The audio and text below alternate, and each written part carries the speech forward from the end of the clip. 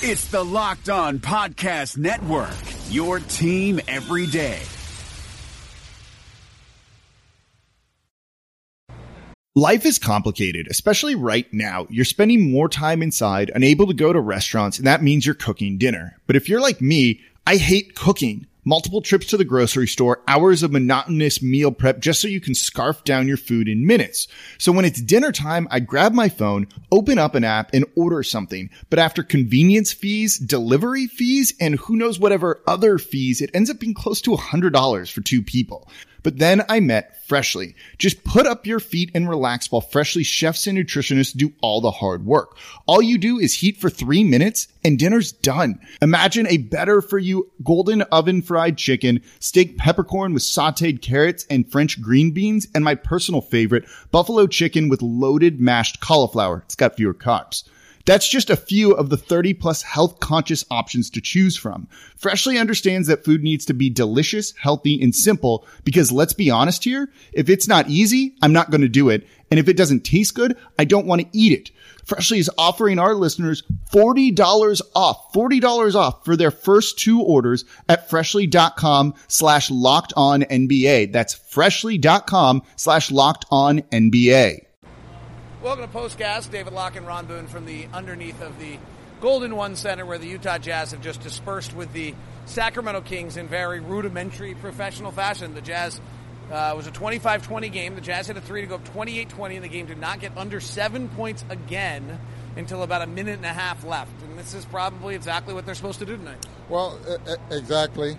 This is a very young basketball team. You would figure young teams play hard.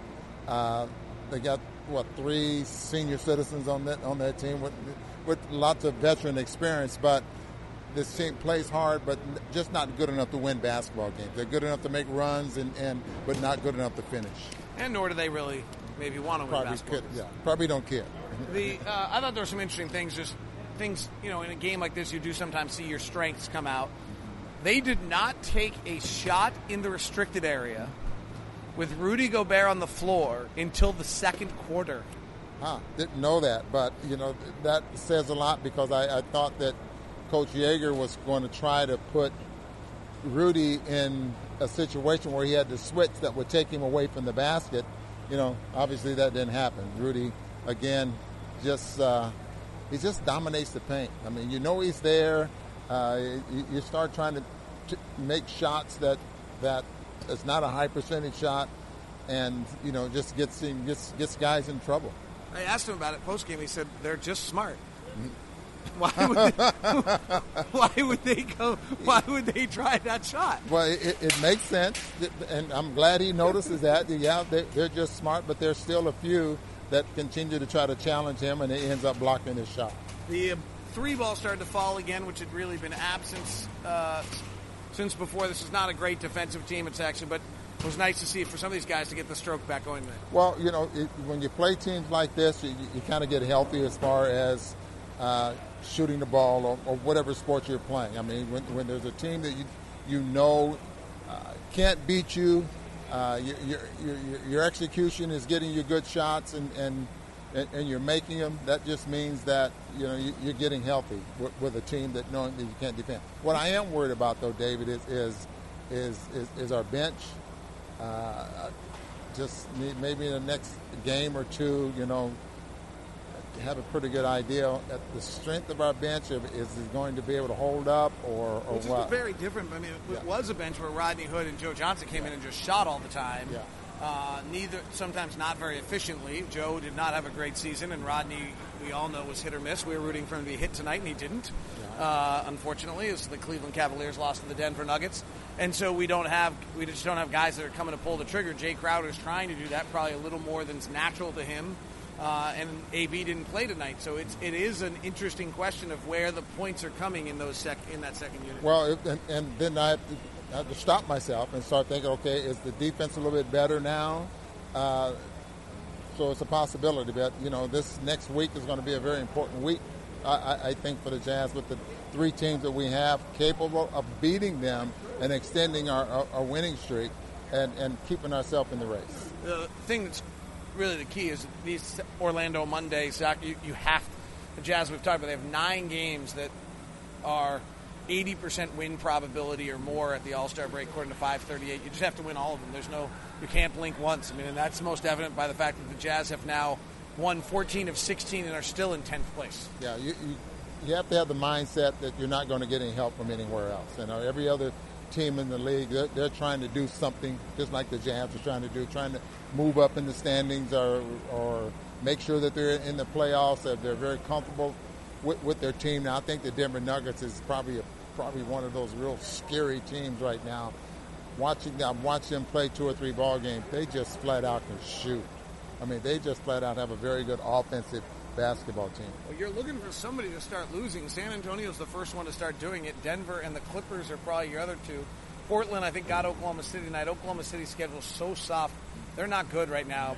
And Oklahoma City is not a good basketball team, but I just don't think they have enough losses left in them to happen. For us to catch them. Right. But our schedule is pretty soft there as well. So some of the statistics you look at, like winning percentage numbers, you can play one team that has a low winning percentage, and that skews your numbers. But the other one tonight, I just want to kind of bring him up again. Derek Favors is just a beast around the basket right now. Well, it is incredible. He really is, and he caught a couple of basketballs tonight in traffic that was just flat out. I didn't see it coming. You know, Rubio threw him a pass, and I know Vince Carter back was to the play, but I thought, even with that, I thought it was a blind pass at first, but Derek just got it, dunked the basketball, and he's doing a great job around the basket, scoring. He knocked down a 3 tonight. If he gets to the point where it's 33% reliable, I think he's going to be there. It's a comfortable looking shot, and he's got such great touch with his hands. I have no reason to believe he's not next year a 33% three-point shooter. You know, I hope that's frankly, the case. He only has to be 30% to make it work. And that really helps his game if it does. All right, and I'm trying to think if there's anything else on tonight. That Mitchell kid. Oh. He just dropped 27 again. It's pretty good. He's just flat out good. I mean, that's all it is to it. I mean, it's crazy. His confidence level is higher than anybody else on the floor. What jumps out to me about him, Ron, and you might be able to explain this to me as a player, is that he's not forcing anything. It's like he understands the length of the game. Like, I'm going to get mine, and more importantly, I'm going to impact the game it's not like he comes out like a rocket shot out of a cannon who's like forcing the game and getting his shots. He just kind of plays the game, and you look up, and next thing you know, he has a little spurt, and he's got 13, and then you look up again, he's got 18, and then he's now got 25, and he's now scored 21 of his first 60 games, which only guys that have exceeded that since 1992 are Shaq and Allen Iverson. I think that's what's impressive, what he's doing on the floor. He only took 15 shots tonight. Now, he got to the free throw line 10 times, which, I mean, a lot of times those are shot possessions there as well. But the amount of shots that he's getting and the percentage, I mean, what he's doing with it, it's remarkable. You look at some of the other leagues, other stars in the league, guys as high scorers, Harden, some of those guys that are taking maybe 20, 21 shots and getting 25 points. It just makes you appreciate what Donovan Mitchell's doing in the flow of the Jazz offense. Back-to-back wins for the Jazz. They've now won 14 of 16. They started in 10th place. They're still in 10th place, but as one of the Jazz coaches walking out with me said, could you imagine if we hadn't gone on this streak, how over it would be? You and I have talked about that already. Yeah. So Jazz win it tonight. That is POSTCAST.